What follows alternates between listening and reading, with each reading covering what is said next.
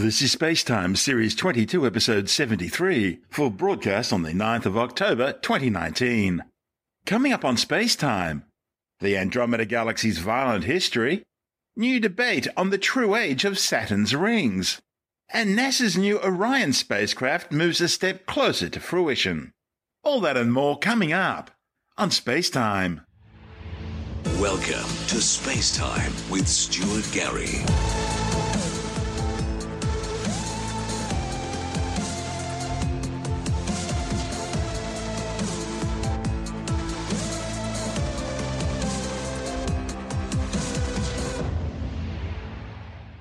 Astronomers have pieced together the cannibalistic history of our nearest large neighbouring galaxy, Andromeda, which has now set its sights on the Milky Way as its next main course.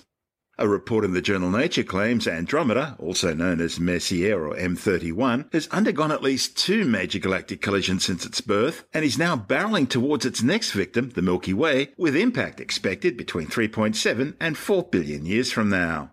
The study's lead authors, Professor Geraint Lewis from the University of Sydney and Dr. Dougal Mackay from the Australian National University, found that Andromeda has eaten several small galaxies within the last few billion years based on the leftover stellar streams in its galactic halo.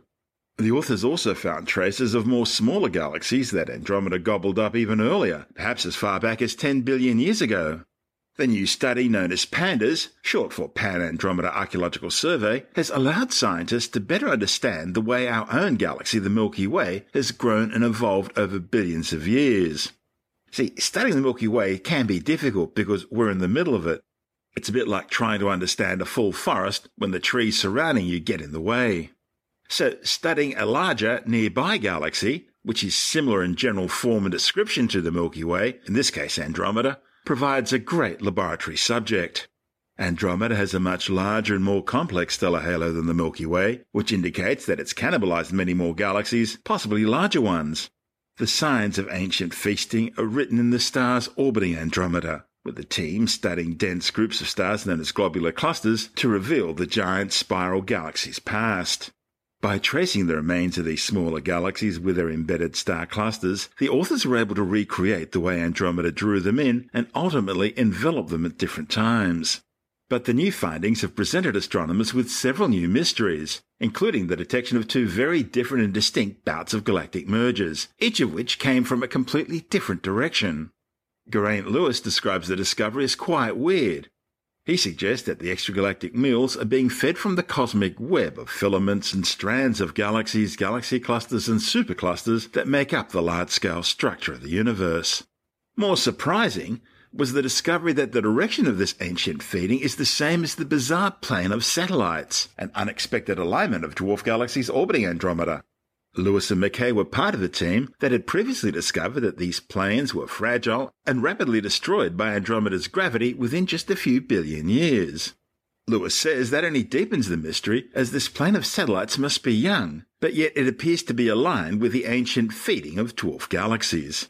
He speculates this could all be due to the large-scale cosmic web-like structure of space. Yes, so this is a new result that we just had published in Nature. Essentially, this is 20 years' worth of work has got us to this point, and what we've been doing is mapping out the outer region of the Andromeda Galaxy. So way beyond where we see the stellar disk, there's this halo of stars, and within that halo, we expect there to be the fossil records of the things that have fallen in and been consumed, been cannibalized by Andromeda. So what this new research did is it actually looked at a subset of objects, these globular clusters, and we've been able to measure their speed by using things like the Keck telescope and the Gemini telescope.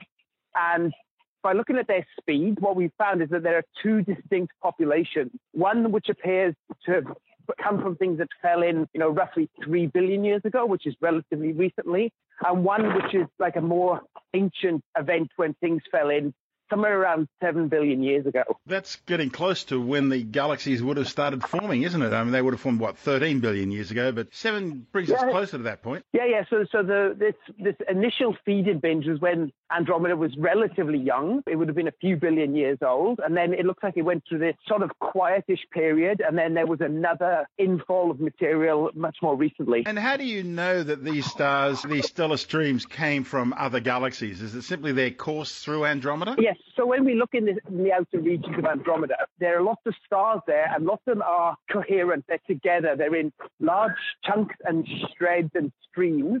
And what they are little dwarf galaxies which are currently being disrupted. We can work out how much mass they have. And so if we put them all back together, it would be a relatively small galaxy. And so we can actually see the ones that fell in roughly 3 billion years ago, we can still see the sort of traces of them today.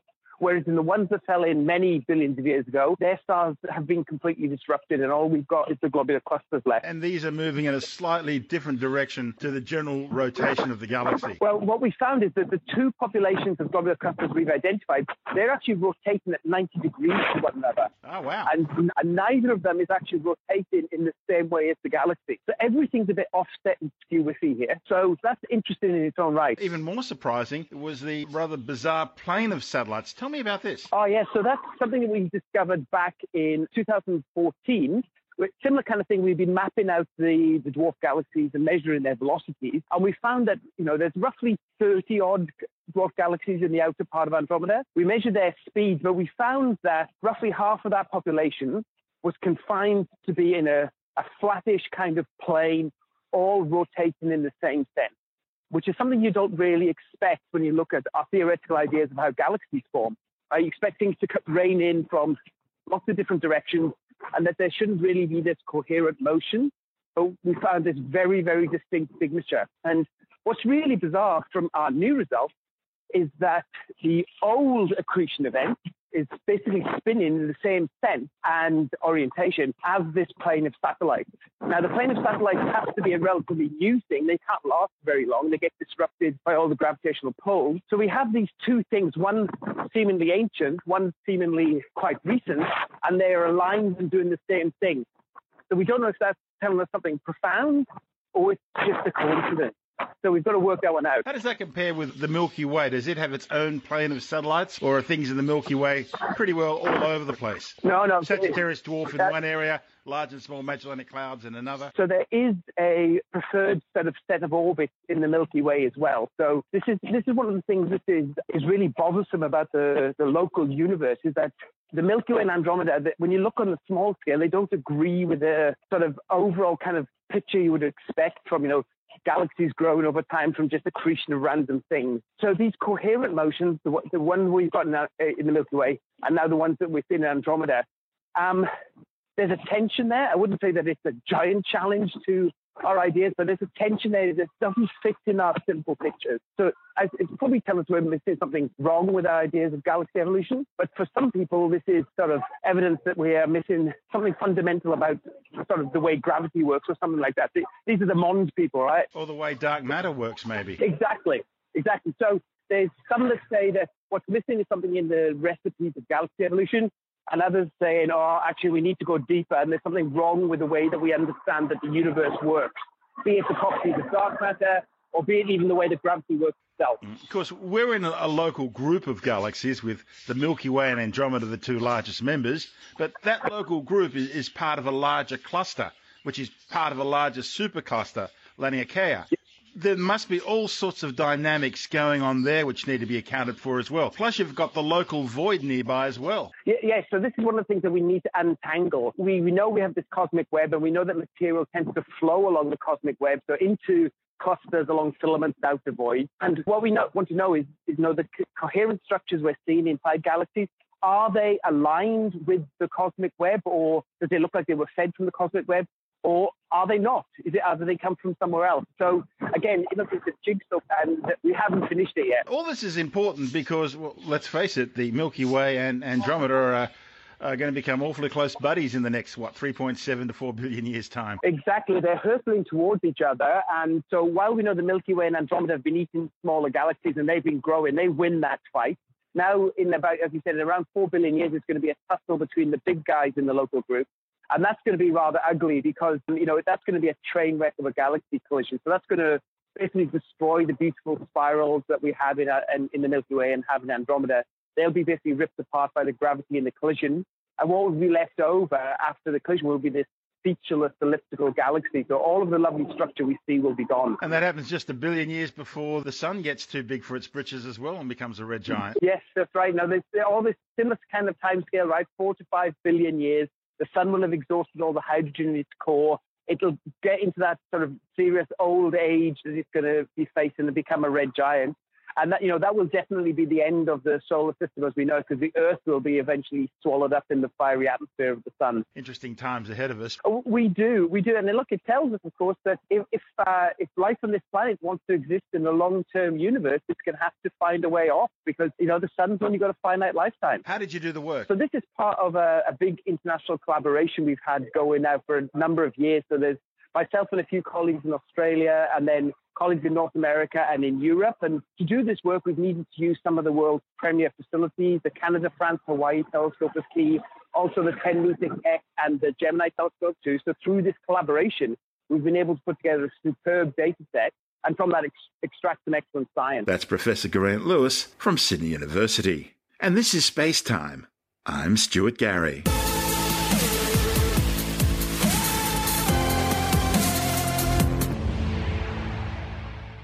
Astronomers have reignited debate about the age of Saturn's rings, with a new study that dates the rings as most likely having formed early in the solar system's history.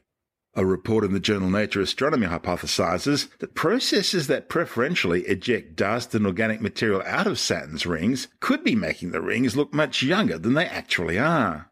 The Cassini spacecraft's dive through Saturn's rings during the mission's grand finale in 2017 provided astronomers with data that was interpreted as evidence that Saturn's rings formed just a few tens of millions of years ago, around the same time as dinosaurs walked on the Earth.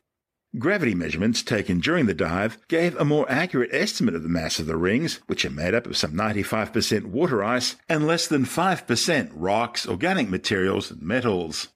That mass estimate was then used to work out how long the pristine ice of the rings would need to be exposed to dust and micrometeorites to reach the level of the other pollutants seen in the rings today. Southwest Research Institute scientist Luke Doane says the common argument is that the rings, if much older, would have been much more polluted because of all the meteoroids crashing into them.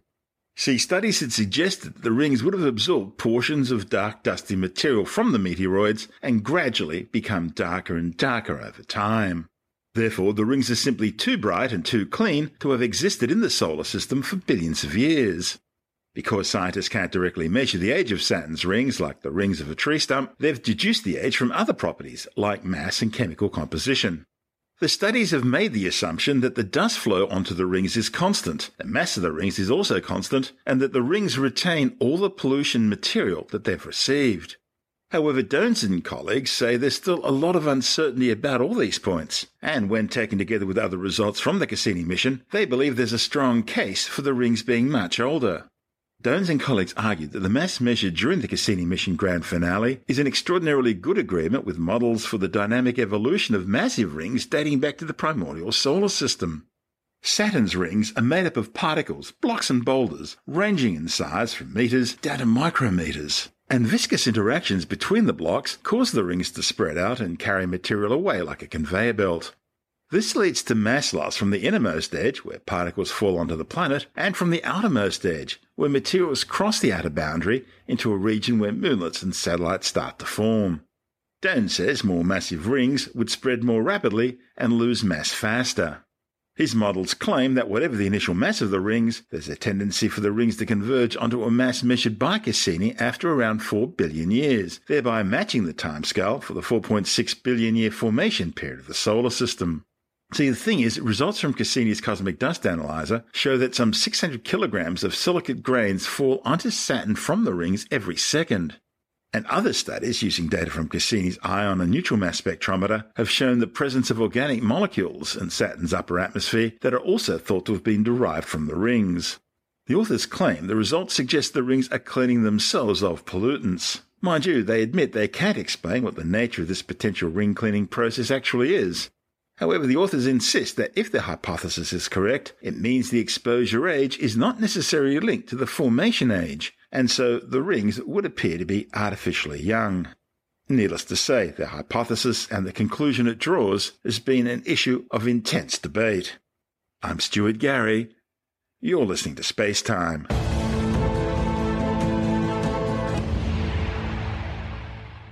NASA's carried out a successful test of its new Orion capsule's launch abort system. The system's designed to safely fly the Orion capsule and its crew away from an explosion or launch vehicle failure during the ascent phase of a mission. The successful test from Space Launch Complex 46 of the Cape Canaveral Air Force Station in Florida has moved NASA a step closer to its first Artemis flight carrying people to the moon in 2024. Now, the test of these motors is a high-flying, fast-paced trial without any crew aboard, and it all begins with the launch of a test booster that will send the abort system and the Orion test articles 6 miles up into the sky. At the top is the launch abort system. At the bottom is the abort test booster, a solid rocket motor enclosed with an aeroshell built out to the width of the test Orion crew module above it. Engineers want to test the abort system while it's in flight, so the booster will propel the 46,000-pound Orion test article to a speed over Mach 1, about 800 miles per hour. 55 seconds after launch, and at an altitude of 31,000 feet, the abort sequence begins. With a lift of 400,000 pounds of thrust, the abort motor will pull the test Orion away from the booster, propelling it more than 2 miles in just 15 seconds. At 43,000 feet, the attitude control motor at the top will position the capsule to prepare for the safe separation of the crew module. At 44,000 feet, the jettison motor fires.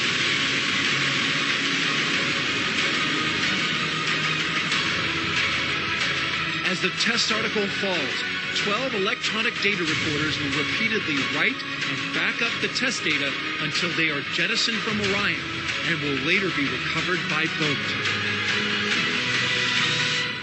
Orion will enable humans to pioneer farther into the solar system and continue our journey to Mars. Mark Kiricich, Orion Program Manager, explains why Orion is a key element of NASA's plan to return people to the surface of the moon by 2024. I'm Mark Kiricich, Manager of NASA's Orion Human Spacecraft Program. 50 years ago, NASA was preparing to launch Apollo 11, the mission that took people to the surface of the moon for the very first time.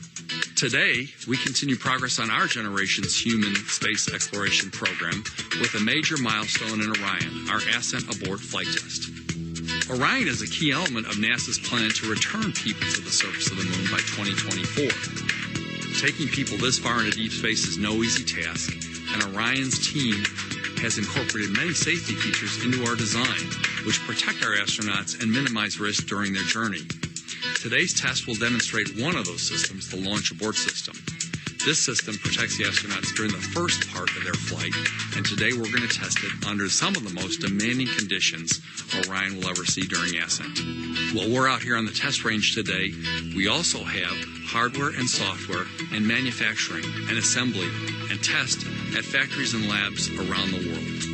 For example, just a few miles up the road from here is the Armstrong Operations and Checkout Facility, Orion's final assembly factory. If we walked into the ONC building today, we would see a beehive of activity as the Artemis I crew module and service module are nearing completion. We're also well underway with manufacturing of the Artemis II crew module and service module, both here in the U.S. as well as in factories in Europe. And we're initiating long lead procurement for our Artemis III vehicles. We have a lot going on. And while we're doing all this, we're also working with our partners from the Space Launch System, Exploration Ground System, and Gateway programs as they make similar progress on their march to first flight. Now, the next time the full launch abort system flies, astronauts will be on board. Today's test lets us make sure the launch abort system performs as we expect it to during our climb to space. Astronaut Randy Bresnik now will tell us what he'll be watching for during this critical flight. It's amazing to think about flying on Orion, and every current astronaut and every future astronaut that's looking at Orion or our effort to go back to the moon by 2024 is exceptionally excited at the opportunity to fly on Orion. To take humans beyond low Earth orbit, the Van Allen radiation belts, and transverse 250,000 miles to the moon is very exciting. And you think of the most dynamic and probably some of the most difficult, dangerous parts of the mission are really just get in and out of the atmosphere here on Earth. And so that's where Orion is going to be flying. And that's why this launch abort system that we have is so important, because it allows us that safety measure, that backup system in case there's any problem with our launch rocket. So the real purpose of this test is to prove that the system works, right? And why does it need to work? Because you've got the world's largest rocket ever made by humans, the SLS, the Space Launch System. And for a vehicle that has a problem, that rocket, if there's an explosion or some other type of vehicle anomaly, this launch abort system has to be able to outrun the most powerful rocket ever built by humans. So it has to be exceptionally powerful. And it is unique that it is the most powerful and the fastest accelerating abort system motor ever tested. Just a few seconds now, we're going to get the final launch authorization poll, which is going to happen right now. Let's listen in. 30 seconds and counting. CLC requesting final authorization for launch. All stations report go. LD. LD go. Rock. LDA has issued clear to launch. Copy that. TC. FTA is go for pyro arming. Proceeding. PCC at the power control console fail-safe switch. Verify. Ground ordnance is green. PCC enable ground ordnance. Ground ordnance enabled. VM verify ODM bus voltage enabled. ODM voltage enabled. PCC verify PLO power is go. PLO power is go. And so what we're listening to now is they switch the vehicle from external to internal power and get the flight computer ready? That's what's happening next. Yes. Okay. And so everything's going to proceed well with there. We're going to listen in as they get this flight vehicle ready to go. FTA pyros are armed. Auto sequencer enabled. And all stations were currently complete through step 84 of the ATP final launch checklist, standing by step 85 at T-minus 4 minutes. All right. And so the count proceeds. Everything's good to go. We are T-minus 4 minutes until launch. Let's talk about once we hit T0, the expectations for what we'll get in the plus count as it goes up. So during the plus count, we'll hear the flight test article guidance, navigation, and control operator call out key milestones. We'll listen for the vehicle's altitudes and speeds, and he'll call out when the abort has occurred and the phases of the abort. We'll also hear the test conductor call out the data rebroadcast of the telemetry and the end of the flight test. There are no parachutes for the Orion test article, and that's intentional. Right. Explain that really quick. So the parachutes have been through a very robust test program. We've had 49 drop tests, an extensive ground test program, and 2 end-to-end tests on Exploration Flight Test 1 and Pad Abort 1. Since A2 wasn't going to be a stressing case for the parachutes, they decided they weren't needed. All right. And so the Orion test article will fall to the ocean and will sink after the test is complete. We're going to listen in as the launch conductor continues to work this launch with his crew. VM verify flight computer auto sequencer started. Auto sequencer started. Minus 2 minute limit checks are go. Limit checks are go. PCC set arm enable. Arm enabled. PCC arm TVA gas generator AD. AD switch armed. PCC arm stage 1 ignition SNA. SNA armed. TC confirm launch timer clock is running. Launch timer clock is running. The 3-minute test, called Ascent Abort 2, involved a test version of the Orion capsule launched on a modified Peacekeeper intercontinental ballistic missile first stage to an altitude of 9,500 meters or 31,000 feet. VM is go for launch. Copy that. 5, 4, 3, 2, 1, ignition.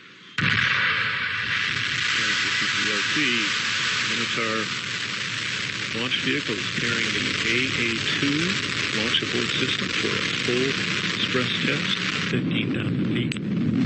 Mach 1. Mach 1.1. In 10 seconds, we will see the abort. Abort initiation. Pyros 1 and 2 discharge both sides.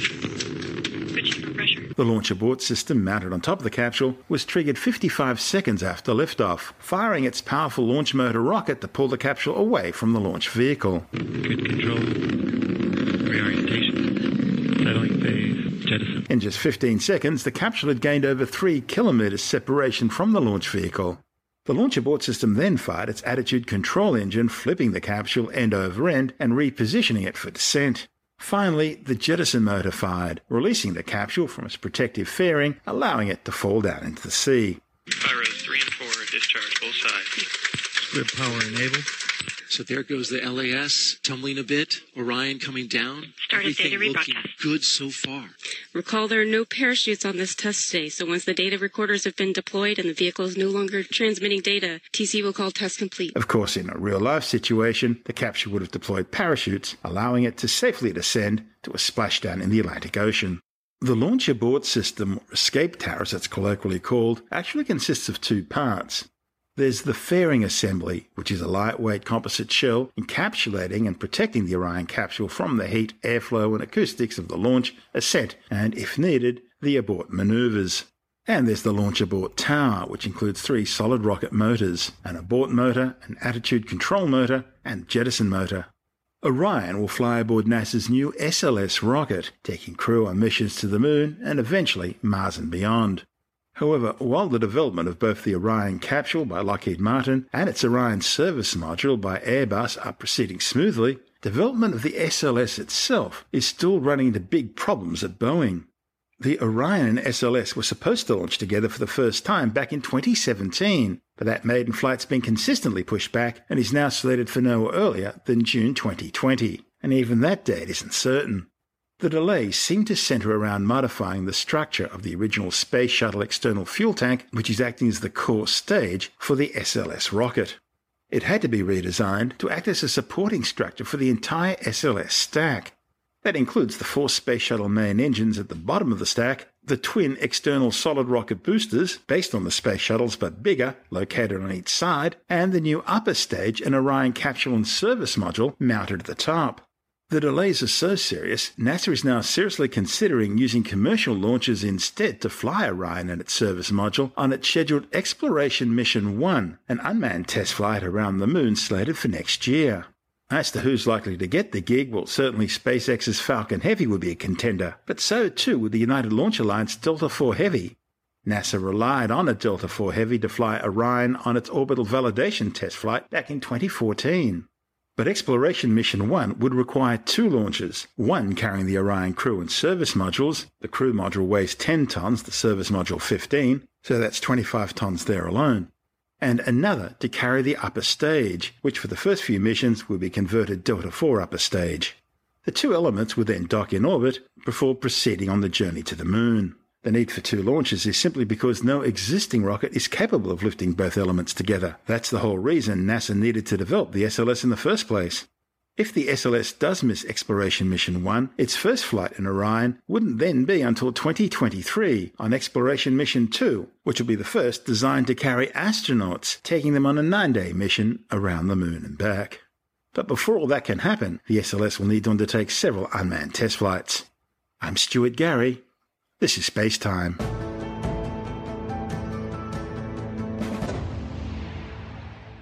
It's getting crowded aboard the International Space Station, with the usual 6-person crew temporarily boosted to 9, following the arrival of the Soyuz capsule carrying 3 new cosmonauts. The Expedition 61 crew were launched aboard a Soyuz FG rocket from the Baikonur Cosmodrome in the Central Asian Republic of Kazakhstan on a 4-orbit fast rendezvous flight, docking with the International Space Station's Zvezda module just 6 hours after launch. All the cockpit displays inside the Soyuz are lit up and ready for cosmonaut Oleg Skropochka to keep an eye on during today's flight. All the onboard systems are switched over to onboard control, continuing to march down 2 minutes 40 seconds away from liftoff. 2 large umbilical towers or arms kind of connected to the rocket still.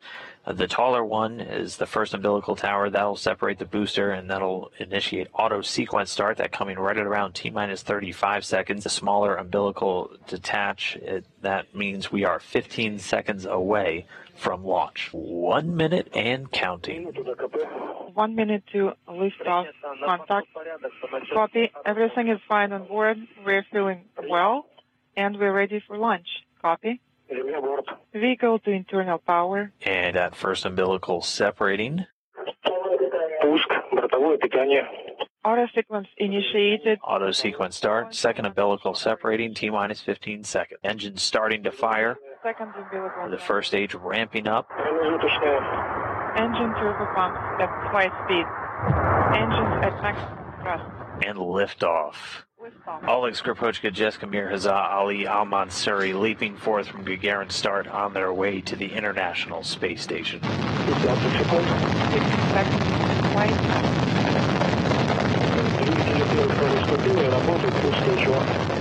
First and second stage thrusters are operating just fine. Copy. Everything is fine on board the Soyuz. We're feeling great. Four strap-on boosters lighting up the night sky. Soyuz delivering 930,000 pounds of thrust with that first stage, the forward boosters and the single core engine punching through the cloud layer there. First stage measures 68 feet in length, 24 feet in diameter, burning liquid fuel for the first 2 minutes of the flight. The flight, pitch, yaw, roll are nominal. Pitch, yaw, and roll referring to the orientation of the vehicle. Nominal, a word you'll hear a lot. That just means everything's proceeding normally. Continuing to get good first stage indicators from the Soyuz. First and second stage thrusters are operating nominally. They've already well exceeded over 1,100 miles an hour. The next things we're going to be looking for is the escape tower jettison, and then the first stage strap-on boosters separating. Koryoff crossed the first stage. Strap-on boosters have separated along with that tower. Now the core engine continuing to fire. The Soyuz already at an altitude of about 28 statute miles. Everything is nominal on board. So at this point, the Soyuz traveling in excess of 3,300 miles per hour. Four strap-on boosters continuing to descend. The Soyuz powered now by that core stage engine. 160 seconds into the flight. Copy. Yes, we see that the launch route jettison is also confirmed. Affirmative. The launch shroud protecting the Soyuz during that initial climb through the atmosphere has been jettisoned. Rocket's altitude already 48 miles in height. At this point, traveling in excess of 4,700 miles per hour. 200 seconds into the flight. Second stage thrusters are operating nominally. So everything continuing to go well with that core stage. The core stage booster of the Soyuz, 56 feet in length, 13.5 feet in diameter, has a single engine with 4 fuel chambers. It provides between 178,000 and 220,000 pounds of thrust, depending on the altitude, for its 3 minutes and 28 seconds of operation. This is going to continue to burn until about 4 minutes, 43 seconds into the flight. Then Soyuz is going to use what's called a hot stage technique. Copy all. Everything is nominal on board. We're feeling great. And that hot stage technique will actually see the third stage start to fire while the second stage is still connected, has a lattice-like structure between the two stages, allowing the exhaust to escape, and that allows then the core stage to drop away, with the third stage already powering the Soyuz into its initial orbit. The launch vehicle control system parameters are nominal. Second stage shutdown. Standing by for that third stage ignition and confirmation. Second stage has shut down and separated. The Soyuz now being powered by that third stage engine. Core booster separating at an altitude of about 105 miles in height. It's about 170 kilometers. Now being propelled by the single engine of the third stage. It provides about 67,000 pounds of thrust and is going to burn for a little over 4 minutes. It will be the final phase of the rocket's journey into orbit. Third stage thrusters are operating nominally. We're still about 2.5 minutes away from the shutdown and separation of the third stage. Everything continuing to go smoothly for this ride. Taking off right on time at 8:57 a.m. Central Time. Everything looking good so far with the crew. Oleg Skropochka, Jessica Mir, and Hazza Ali Al-Mansuri inside the spacecraft, well on their way to orbit. 400 seconds into the flight. The spacecraft stable. We're approaching 8 minutes since liftoff. At this point, the vehicle traveling at a velocity of over almost 13,500 miles an hour. The third stage separate and fly away. And Sarmat, congratulations. We're handing you over to Moscow. Sarmat, Moscow. Moscow station, face the ground. Go ahead. Go ahead, Moscow. How are you feeling? We are standing by for your report on the third stage separation. Everything was nominal and we're feeling great. And just like that, 3 new crew members now in outer space, the third stage separating, and we did get a good report that all of the solar arrays and antennas have deployed. So a spacecraft in good health now in orbit around planet Earth. Russian cosmonaut Oleg Skropochka, NASA astronaut Jessica Mir, and your United Arab Emirates astronaut Hazza Ali Al-Mansuri now in outer space and beginning their chase down of the International Space Station. Oversight of the spacecraft now going to be transferring over to the Russian Mission Control Center just outside of Moscow. Rendezvous and docking antennas have deployed. So a spacecraft in good health, along with a crew, now ready to make the 6-hour journey towards the space station. During their 6-month stay on station, the Expedition 61 crew will undertake a series of spacewalks, installing new lithium-ion batteries on 2 of the station's solar array power channels. They'll also upgrade and repair the AMS, the Alpha Magnetic Spectrometer Science Instrument, which is housed outside the station and studies dark matter and the origins of the universe. Beijing has launched a new meteorological satellite. The Yunhai 102 was flown into a 787-kilometre high orbit aboard a Long March 2D rocket from the Jiuquan Satellite Launch Center in northwestern China's Gansu province. The new spacecraft joins the Yunhai 101 satellite launched in 2016. It'll be used to study the planet's atmospheric, marine and space environments, as well as assist in disaster control and other scientific experiments.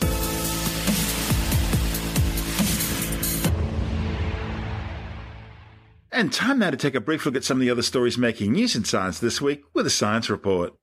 Planet Earth has just experienced its hottest 5-year period on record, and man-made global warming is to blame. A new landmark report convened by the Science Advisory Group of the United Nations 2019 Climate Action Summit says there's a glaring and growing gap between global warming targets and reality, with global temperatures since 2015 now on track to be the hottest on record for any 5-year period. The report says that current global commitments to cut greenhouse gas emissions would still lead to a global temperature rise of between 2.9 and 3.4 degrees Celsius by the end of the century.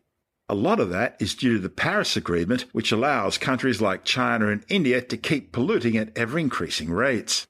To actually limit global warming to 2 degrees Celsius, the report says countries would need to commit to emissions reductions that are triple their current commitments. And if humanity wants to limit global warming to 1.5 degrees Celsius, those commitments would need to be 5 times greater. And good luck on trying to get China or India to agree to those terms. A massive iceberg the size of Greater Sydney has carved off the Amri ice shelf in Antarctica. The 300 billion-ton iceberg, which has been catalogued as D28, broke off between Australia's Davis and Mawson Antarctic Scientific Research Stations. Images of the 1,600 square kilometre iceberg breaking off were captured by the European Space Agency's Copernicus Sentinel-1 satellite. Scientists say the 60-kilometre long by 30-kilometre wide iceberg represents the biggest carving off the Amri ice shelf in 50 years. Scientists will continue to monitor and track the massive iceberg as it drifts through the Great Southern Ocean, as it poses a navigational threat for ships in the vicinity. Of course, it was only 2 years ago in 2017 that an iceberg measuring some 5,800 square kilometres carved off Antarctica's Larsen sea ice shelf. A new study warns that men with breast cancer are far more likely to die than women. An analysis of 1.9 million patients with breast cancer, reported in the Journal of the American Medical Association, found males to be 19% more likely to die than their female counterparts. Scientists found the majority of these cases, some 63.3%, are likely to be attributed to clinical factors and undertreatment. The authors say the remaining 36.7% of cases could be related to biological factors, which would suggest that more work is needed to tailor treatments for men with the disease. Paleontologists have unearthed a new Australian pterodactyl species. The discovery, published in the journal Scientific Reports, was made in the Winton Formation in Western Queensland. Scientists uncovered parts of a skull and 5 vertebrae preserved in ironstone. They say the flying reptile would have had an impressive 4-metre wingspan. Its unique teeth suggest it's a new and distinct pterodactyl species. Researchers say it apparently survived until about 90 million years ago, some 10 million years longer than other similar pterodactyls. It's been named Ferrodraco lentoni. Ferrodraco refers to the Latin for iron and for dragon, while lentoni honours a local identity. Interestingly, this pterodactyl's nearest relatives were found in the fossil record of merry old England, making this flying reptile a true ancient globetrotter. Well, it's something cat owners have long known, and now there's scientific evidence to prove that rather than being aloof and independent, cats get very attached to their humans. The findings, reported in the journal Current Biology, show that cats get attached to their human carers in a similar way to infants and dogs. A common way of studying attachment in both human infants and dogs is to put them in a new environment alone for a brief period of time, then bring their adult caregiver into the room. The kids and canines will either relax or be clingy. So researchers tried the same thing with cats and their humans and found exactly the same results. Some insecure cats became very clingy when they were reunited with their owners, but the majority were classed as secure and relaxed once they were joined by their owners, about the same proportions as seen in human infants. And that's the show for now. You can subscribe and download Space Time as a free twice-weekly podcast through Apple Podcasts, Stitcher, Bytes.com, Pocket Casts, SoundCloud, YouTube, Audioboom, from spacetimewithstuartgary.com, or from your favourite podcast download provider. If you want more Space Time, check out our blog, where you'll find all the stuff we couldn't fit in the show, as well as loads of images, news stories, videos, and things on the web that I find interesting or amusing. Just go to spacetimewithstuartgary.tumblr.com. That's all one word and in lowercase, and that's Tumblr without the E.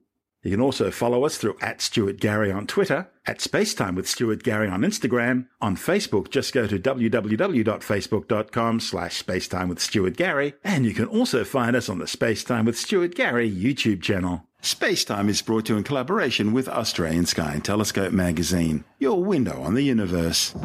You've been listening to Spacetime with Stuart Gary. This has been another quality podcast production from Bytes.com.